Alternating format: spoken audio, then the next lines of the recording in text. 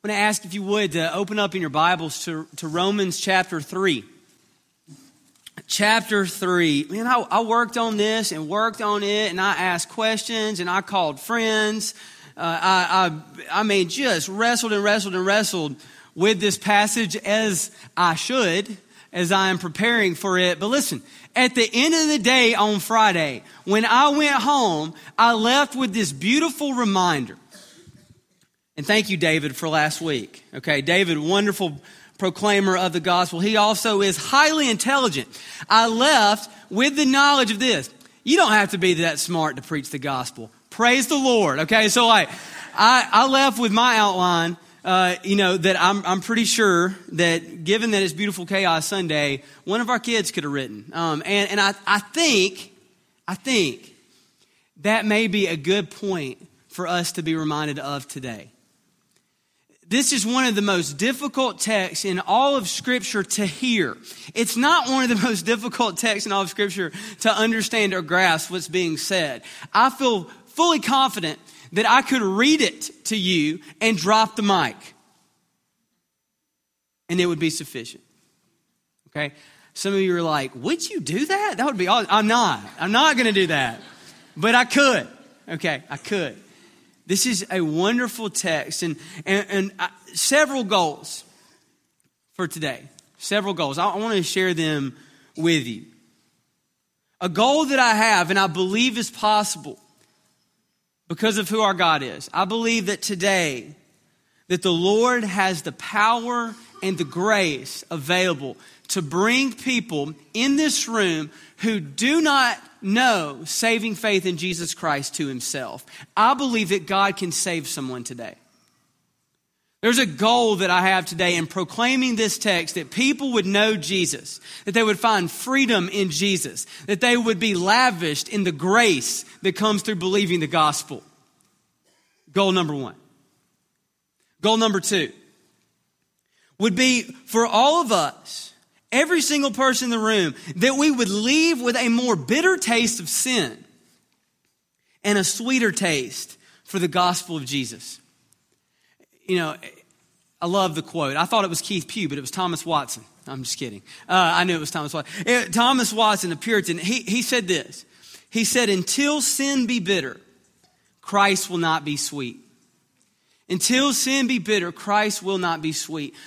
The desire today as we look at God's word and we ask for God's help is that he would allow us by his grace and power to see our sin is bitter and Christ is sweet. Thirdly, goal would be this. Third goal is that we would leave with a greater love for our brothers and sisters in Christ this morning.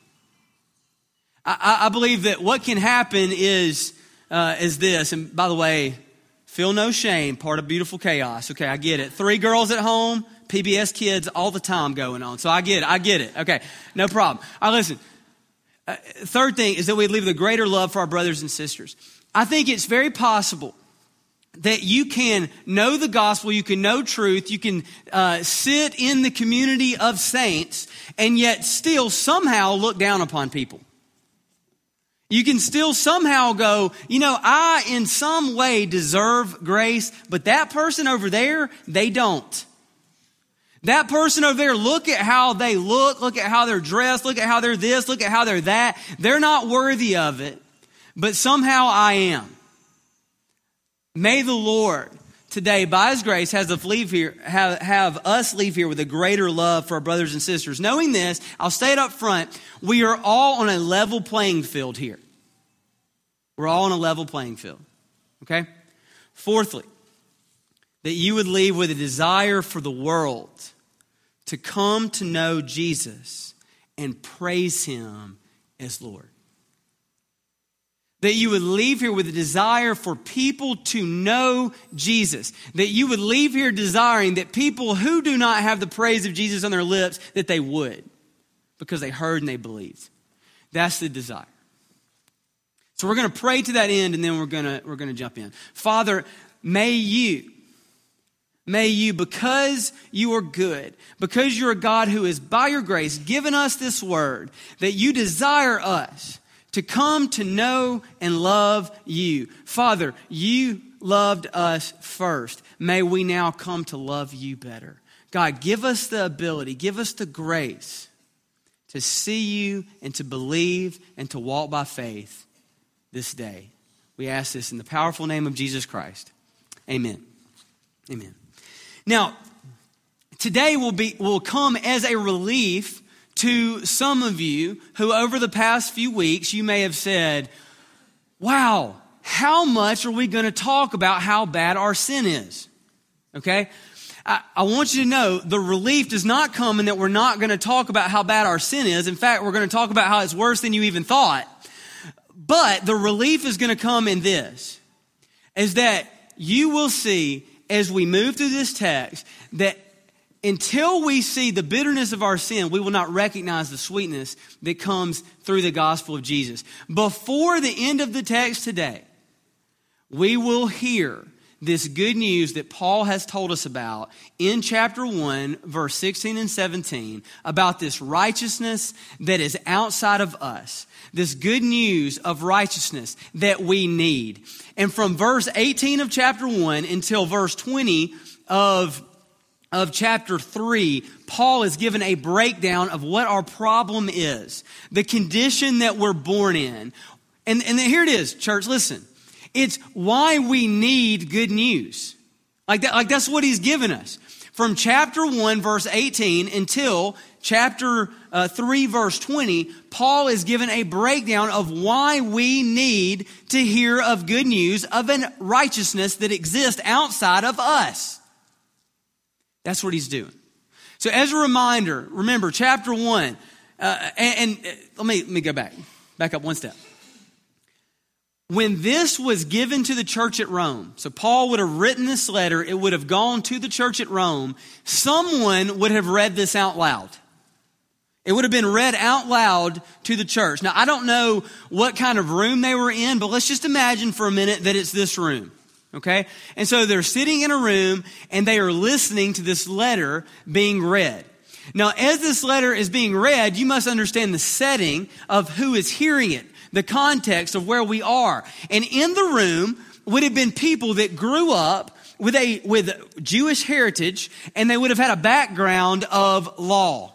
Okay? Also in the room, maybe even primarily in the room, you would have a room full of people who grew up outside of the Jewish faith. They would have been a people grew up, they were Gentiles. Okay, they're like us, unless you are a Jew by heritage in the room, you're a Gentile. And they would have grown up really apart from, outside of the law. And so they probably didn't grow up the same way. And so what we know is that in the room, there were people with different worldviews, at least up until this point. They had been raised differently. They had different thoughts about life. They had all kinds of differences, as we do in this room. There are many different stories, many different lives that have intersected and that makes up Alberta Baptist Church. And we have lots of different stories. And that would have been the case for this group. And there was a major breakdown when it came to those who were Jews and those who were Gentiles and how the gospel impacts their life. And so Paul begins this argument about why we need a righteousness that comes from outside of us. And he begins to talk, or they would have been hearing Paul's words here, read about these pagan people, these immoral people, these idolaters, who, though they knew that God was the creator, they didn't worship him as creator, they worshiped created things instead. These people who were really immoral, these people who they were sexually immoral, they were people who were violent, they were murderers, they were slanderers, they were all of these things. And you can just imagine the finger pointing that must have been going on, at least in people's hearts. Okay, so let's just assume they weren't like actually pointing like, oh, that's talking about them on the front row. Like it probably wasn't that, oh, that's talking about them, 4 rows back. They probably weren't actually pointing, but you can imagine the finger pointing that was going on in their hearts. As Paul gets to the end of Romans 1, he begins to say things like, those who gossip, Those who are disobedient to parents. And you can imagine probably some, hopefully some, begin to have those fingers just start kind of, oh, was I pointing? I don't know. Like that kind of thing. And some humility to begin to creep in. But overall, still some people, and you know how that is because you can be that person where you're just closed off to truth, having any effect on you. It's just on them. Okay? Well, that's what was probably taking place. And so we've got the Jews probably thinking, oh yeah, preach it, Paul. Tell the Gentiles how sinful they are. Then we get to chapter 2, which Pastor Keith and David did such a great job at proclaiming the truth that's found there. And chapter 2 exposes, no, it's not just the pagan outsider. It's not just the Gentile. It's you. It's the Jews. It's those who know the law. And listen, I was just trying to even think of how to summarize what David said last week, but here's what I got. In chapter 2, for the Jew, the one who thought they were above judgment, they would have thought they were above judgment due to their birthright, due to the outward marking of circumcision. These verses that they were overhearing, these verses that was being read aloud to them, it must have come like a light shining in the darkness, exposing the hypocrisy of their own hearts and their lives. And it must have come down like a hammer, crushing the religious identity and the religious activity that they had trusted in for salvation. Now they're left, as we were left last week, with this truth. And it goes something like this, is that the only hope we have, in light of the judgment that we've heard about, in light of the judgment that we know of, and the wrath of God against our sin, the only safe place to rest in light of this is found in faith, in placing our faith in the person and the work of Jesus Christ. Placing our faith in the finished work of Jesus Christ. Today, here in Romans 3, man, I love this text. We're going to come in, and this is kind of like, imagine, any baseball fans in the room? We got any baseball fans? Raise them high, raise them high, raise them high. There's like 4 of you. Good. That's why it comes on that station that it does right now, the World Series. Yeah, I'm not really into baseball anymore at this point either. I have been sucked in a little bit. I've got some family that live in Chicago, and I know they're huge Cubs fans, and I'm pulling for the Cubs. It's not looking good for them. But here's what I know is that the way that baseball works, at least in the last couple of decades, is the closer has become a really important part of a team. Now, that's not always been the case for the history of baseball, but at least in really my lifetime, it's always been a big deal that at the end of the game, if you're in the lead, you bring in a closer and he finishes out. So we've got Rivera of the Yankees for a long time. If you're a baseball fan, like he was unstoppable. He'd come in, you had no chance. Okay, he would strike you out. That's how it went. This is kind of Paul's bringing in the closing arguments here. Okay, he's coming in at the end of the game and he's saying, this is my last stance here about why you need good news. And I want you to hear what he says. And so let's read the text together. If you will follow along with me as I read chapter 3, verses 1 through 25. Then what advantage has the Jew? Or what is the value of circumcision? Much in every way. To begin with, the Jews were entrusted with the oracles of God. Well, what if some were unfaithful? Does their faithlessness nullify the faithfulness of God? By no means. Let God be true, though everyone were a liar. As it is written, that you may be justified in your words and prevail when you are judged. But if our unrighteousness serves to show the righteousness of God, what shall we say? That God is unrighteous to inflict wrath on us? I speak in a human way. Verse 6 says, by no means. For then how could God judge the world? But if through my lie God's truth abounds to his glory, why am I still being condemned as a sinner? And why not do evil that good may come, as some people slanderously charge us with saying? Now, what I want to do is this. This is a 3-minute pre-sermon to our outline that we have, okay? And it goes something like this. If you want to write notes, please do, okay? Finding rest in the safety of the gospel, or finding rest in the reality that God is bringing judgment against our sin, oftentimes comes after wrestling with the hard questions of our hearts. Now, I believe that Paul knows this, and so those first 8 verses, though we're not really going to spend more than a couple minutes on them, I believe they are important. And what's happening is this, is Paul's a really good evangelist, he's a good pastor, and he anticipates questions that are going to be coming from those that hear. And these people that just heard that my entire religious identity and my entire life of doing religious activities, they all just got crushed, and they're left with this thought, and they go, so does nothing matter? Does nothing that I've done matter? Anything that I've done in my life, does it not matter anymore? What I believe, does it not matter anymore? My faith, my family, does it not matter? And they start asking these really hard questions. And at the end of it, what Paul says is this, is he goes, no, it was a total advantage for you to grow up the way you did. And this is why, because you had God's word. You had God's word, and he assures them that God can be trusted with what you've heard thus far. God is good, and God is doing something, and he's revealing something to you that you need. This is good for your heart. It's okay to have questions. It's okay to come to Paul with questions. It's okay to come to your pastor with questions. It's fine to do that. Ultimately, know this. It is great to go to God with your questions. He is big enough for your questions, and we can go to him with them. And oftentimes, for us to find rest in the gospel, we have to struggle through some of the questions of our heart. When you hear truth like we're looking at today about judgment, about our sin, and about the need for the gospel. In fact, just the title, everyone needs the gospel.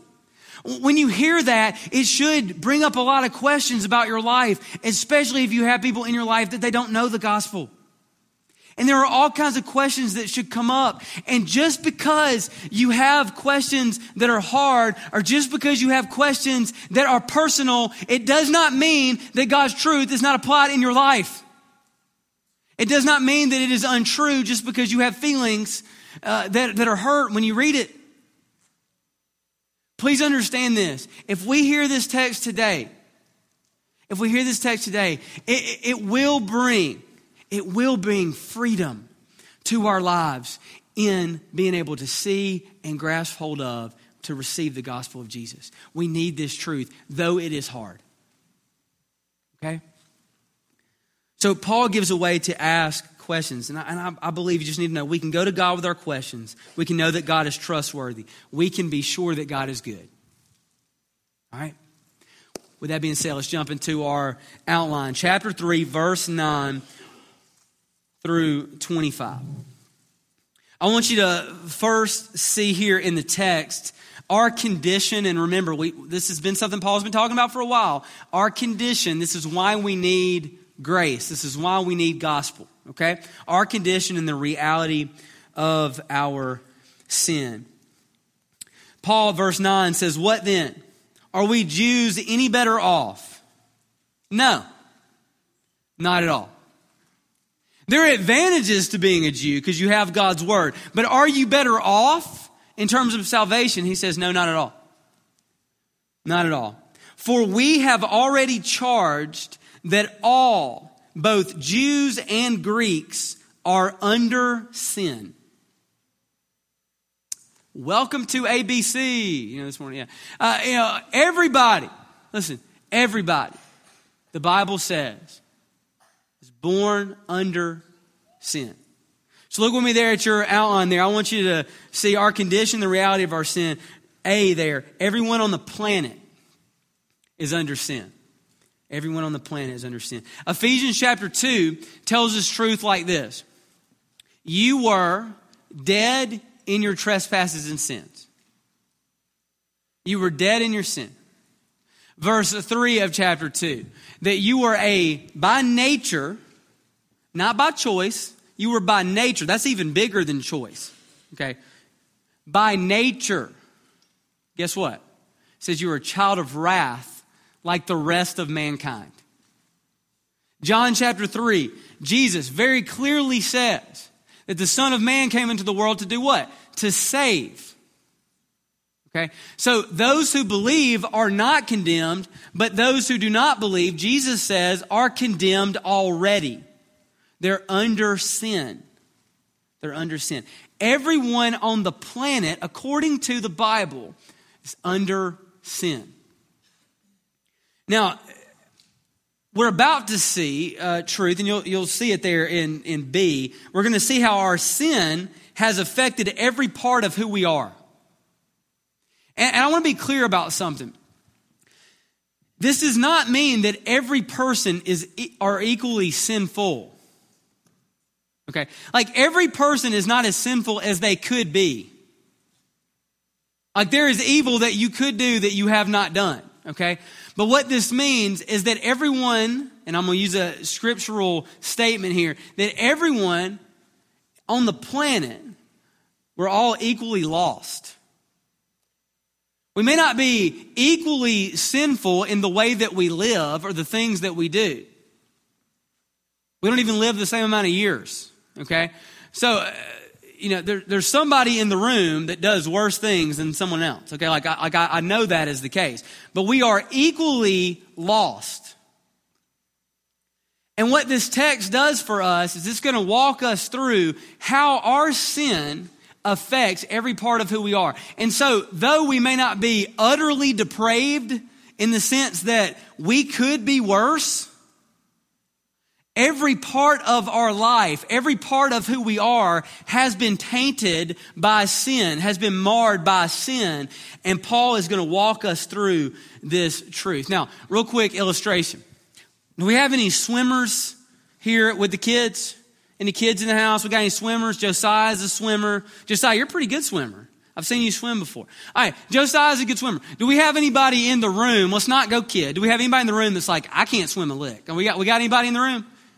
Somebody, okay. We got somebody. You can't swim at all. Okay, like, I can't swim. Josiah's a good swimmer. We're going to add a third person, Michael Phelps. Okay? All right, so we've got Michael Phelps. Just imagine they were standing up here. We got Michael Phelps, we've got Josiah, and we got a couple of my friends here that say, I can't swim at all. Okay, now let's imagine that you were given a task to swim from Hawaii to Japan. That's a long way. Okay, and so from Hawaii to Japan, you begin to swim. Now my buddies that can't swim a lick, they get in the water and they go down. Like you made it 3 feet. Okay, you didn't go very far. Josiah's a good swimmer. I've seen him swim, but like he swims for a little bit. He doesn't get that far and he goes down. Michael Phelps is an amazing swimmer. He gets going. Let's say he makes it 30 miles, which he wouldn't, but let's say he did. He makes it 30 miles. Guess what? He's not to Japan and he sinks. Okay, so it's different in their ability to go there, but they can't make it. They can't make it all the way to their destination. Here's what the Bible does that just kicks everything up a notch, is it's not that we're even swimming towards the destination. We're not swimming at all. We're not even going in the same direction. We're going in a different direction. We don't desire God naturally. We don't desire Him. So it's not even that we couldn't swim far enough. It's that we were swimming the wrong way. Ephesians, it's not that, like I used to see the illustration a lot, where you had like the chasm and you got the kid that runs and tries to jump and they can't jump far enough. It's not they couldn't jump far enough. It's that they were dead. Like that's the way the scripture talks. Like it's like a one-up card, like so that you will stop trying to justify who you are and what you're like. The Bible says that we are all under sin, everyone on the planet, and our sin has affected every part of who we are. Look at these verses. Look at starting in verse 10. Paul is going to quote from, and we'll talk a little bit about these next week as well. And so I'm not going to get too much in the details of them, but there are 6 different Old Testament passages that Paul's going to link together as he makes this argument, this closing argument here that you need God's grace.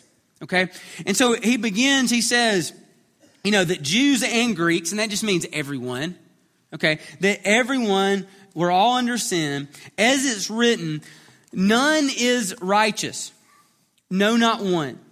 No one understands. No one seeks for God. All have turned aside, and together they have become worthless. No one does good, not even one. Now, remember what I've already said. This is how this affects every part of us. It doesn't mean that you've never done a good thing, okay? Like, it doesn't mean that people don't do good things. It means that even our good things we do are marred by sin. It doesn't mean that like every part of us has been tainted with sin. And that's what Scripture's telling us and proclaiming to us today. All have turned aside, together they become worthless. No one does good, not even one. Their throat is an open grave. They use their tongues to deceive. The venom of asp is under their lips. Their mouth is full of curses and bitterness. Their feet are swift to shed blood, and their paths are ruin and misery. And the way of peace they have not known. There's no fear of God before their eyes. Listen, this is a really well-worded picture of what happened in the garden. In the garden, we had Adam and Eve, they sin against the Lord. The fall of man occurs, and everything that was once whole is now broken. And you have Adam and Eve not in fellowship with God, not seeking God, not going to God. We have them hiding from God. We have Adam and Eve who were just full of life. They were full of life. They were without shame. Now we have them trying to cover up their lives, ashamed of who they are now. We have Adam and Eve who were in love, had a great relationship with one another. Now they're beginning to use their mouths to blame each other. And we have this broken relationship, a wrong relationship now within their relationships that they had, even with one another. We have this brokenness that falls. And what we see is that in this text, we see that every part of our life is now stained with the taste of sin, with the bitterness of sin. It's in every single thing. It's our desire for God, our minds, our motives, our wills, our tongues, our relationships. Everything is now marred by sin. None is righteous. No, not one. Now, when I began to think through this, I was trying to imagine a story, an illustration, some way to picture this. And so I did what any preacher would do, and I began to think about my own life, and I was trying to think of what my kids did this week, and then I was like, well, they'll be in the room, so I can't talk about them. And, I started thinking through all of these things. And at the end of it, what I came to the conclusion was, man, why don't you illustrate with Scripture? So I will. Ezekiel, chapter 37. It's a great little text to use, especially this month for all you that are going to dress up tonight and for all the trick-or-treating that's going to go on and all the candy you'll get. This is just a good one to use. This is the valley of the dry bones. And Ezekiel, who sometimes I like to call Zeke. Not kidding. He seemed like the youth pastor of the prophet, so I call him Zeke. But Ezekiel is going to write about, in Ezekiel 37, he writes about this scene. And it's a scene where the Lord is going to take him and he places him in a valley where he's overlooking a graveyard. He's overlooking a valley and it's filled with dry bones. There is nothing but death here. The Lord begins to speak to Ezekiel and he says, Son of man, can these bones live? Now, I want you to imagine the scene. You're taken and you're in this is one of the grossest places you've ever been. This is one of the darkest scenes you've ever encountered, and there you're overlooking it, and the Lord says to you, can these bones come alive? Ezekiel is a smart man. I love what he says. He says, only you know, God. Only you know. See, Ezekiel is seeing an image of what we ought to feel. When we look at a passage, it says a throat's like an open grave. Nothing but death. You know, at first we want to try to argue and justify and say, no, I say sweet things. Like, you don't know. Like, I'm a really nice person. I really do a lot of good things. I really do. We begin just to talk through our entire life until we realize even those things, even the best part of you is tainted with, it is marred by sin. May by God's grace, we see our state outside of Jesus Christ is just an open graveyard. Ezekiel, can these bones live? We'll come back there in just a second. I want to take you to the next section here of the scripture. We've seen everyone on the planet is under sin, and though we did not go in great detail, we see there in verses 9 through 18 that our sins affected every part of who we are, namely this, that we do not desire, we do not seek God. It's affected the way we view Him. None are righteous. There at the end, there's no fear of God before our eyes. It's affected the way we view God in the rest of our entire life. But we also see God's word and how it removes our ability to justify ourselves any longer. I hope there is a guy in the room who tries to justify themselves more than me, because I will feel good about myself a little better, okay? Like, I hope there's a talker in the room that tries to out-talk their life more than me. If I have things that go wrong, I'm about to be transparent with you. If I have, I get called out for something, I get critiqued, I get this, my natural response, I'm not saying my God-given, Spirit-empowered response. No, I'm not saying that. I'm giving you my human, fleshly, Colby response is to begin to justify. That's just what I do. I thought I was a little more manly about it than that. The other night in our life group, Catherine was telling everybody, she was like, yeah, when Colby gets upset about something, he just follows me around and whines. Like that's what he said. And I was like, what? Are you serious? And it's better than that, I think. No, I really, at the end of the day, here's the thing. I just try to justify myself. Like it's like my shirt. No, it does fit. It does fit. You don't know. You can't see. It's like that. It's trying to justify your life. Talk your way out of the flaws in your life. When it comes to something ultimate, man, how many times have probably all of us in this room attempted to justify our circumstances in our hearts, even before the Lord? But surely He doesn't mean that. Surely we're not that bad. Surely it's not this. And we begin to try to justify. Please hear God's word. It's just so powerful. Verse 19 and 20, listen. Paul says, now we know that whatever the law says, it speaks to those who were under the law, so that every mouth may be stopped and the whole world may be held accountable to God. Do you understand the grace that can come when our mouths are shut? When we stop trying to justify, when we stop trying to talk our way out, when we just listen. It's one of the most difficult lessons in life for me, is just to listen. To listen.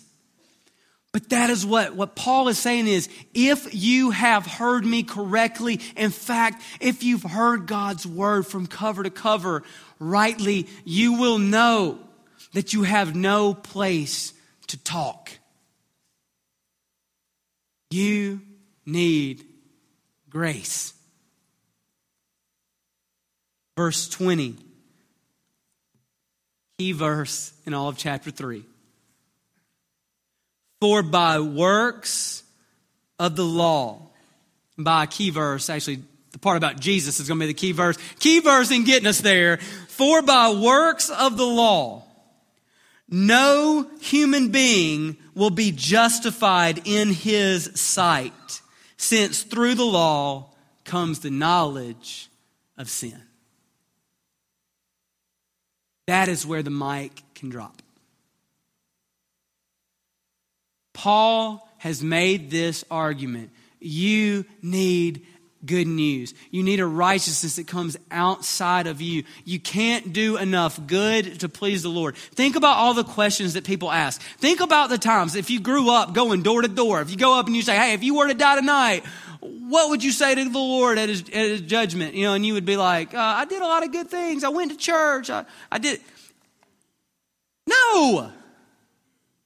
Like, that doesn't work. That doesn't even make sense when we read the Bible. When we read the Bible, we understand it's not about whether or not we have pleased God or done enough good to please him. It's not even possible for us to do that. And he's not calling us to try to do that. God, by his grace, is telling us, stop it. Just listen to me. Shut your mouth.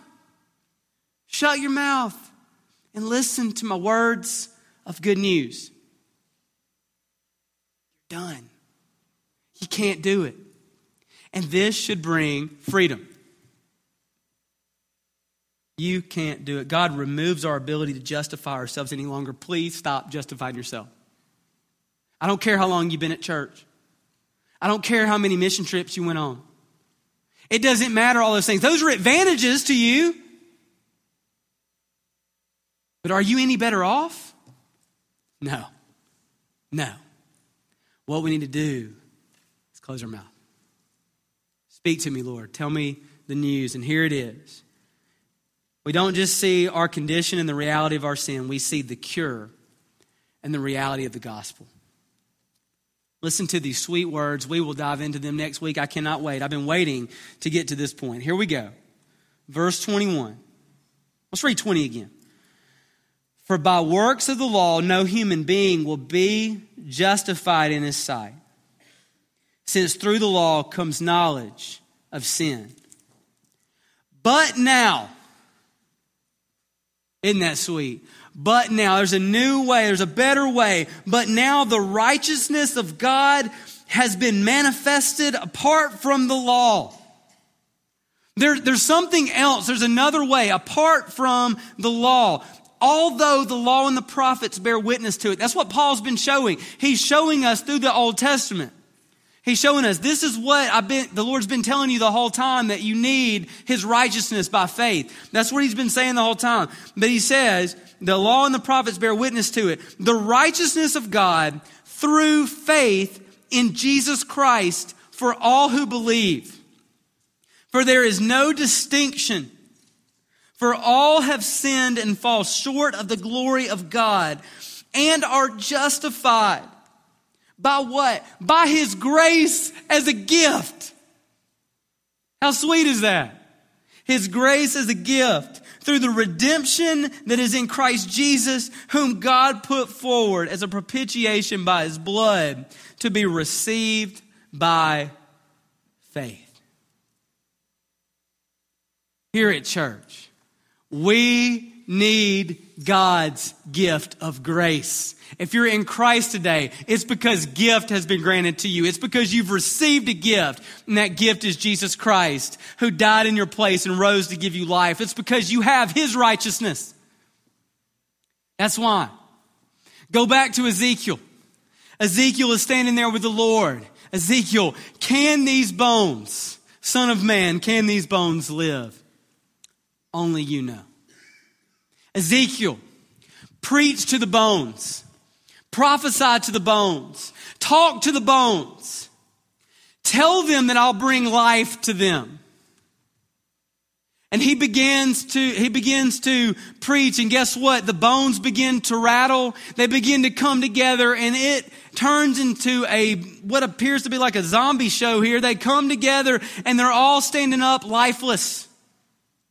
The bones have come together. They now have tendons and muscle and skin, and they stand up, but there's no life in them. And he said, speak over them that the breath of God will be placed into their lungs. And God, as he speaks, it just, and they live. They live. The bones come to life, and the people stand, and they unite together, and it says they're an exceedingly great army. Paul tells us that you were dead in your sins. You followed the prince of the power of the air. You're a child of wrath like the rest of mankind. But then he says, but God, who's rich in mercy, has done what? He's provided us Jesus Christ, our Lord, our Savior, the one who by His grace offers us salvation. Not based on our works that a man should boast, but just sheer grace. And He gives it to us. Listen, today, if you are a person, our musicians, you can come up. If you're a person that's here today, and you think that church is about you being good, you think it's about you getting dressed up and looking better, if you think that church is about doing things so that God will be happy with you, I want you to know that's not what we find in God's Word. That's not the good news of Jesus. What we find in the Bible, what we find in the good news of Jesus is not good people who were made better. We see a gospel of dead people who were made alive. We see a gospel of people who were far off who were brought near. We see a gospel where it can be a king and a peasant, and somehow they're brought to the exact same table because of their need for grace. That's the kind of good news we're talking about. This is a good news that's worthy of our entire lives, worthy of our lips proclaiming it, worthy of singing about it. This is good news. Church, today, I pray if you sit here, if you were in this room and you have known Christ, you have known His Word, you've believed for years, but you find little spells of dryness, it's probably because you have forgotten, you have walked away from the sheer grace that you've received in Jesus. Come back today. Cling to that truth today. That our only hope is in the gift of grace that comes through a righteousness outside of us that's found in Christ Jesus our Lord. If you don't know Jesus today, if you came in the room thinking that life is about being better and God will love me, no, that's not true. That's not true. What you need today is this: the grace of God through faith in Jesus Christ our Lord. Believe today. Believe today. May your sin feel bitter. May Christ be sweet. Stand as we respond to God's word today. Father, we love you and we thank you for your word.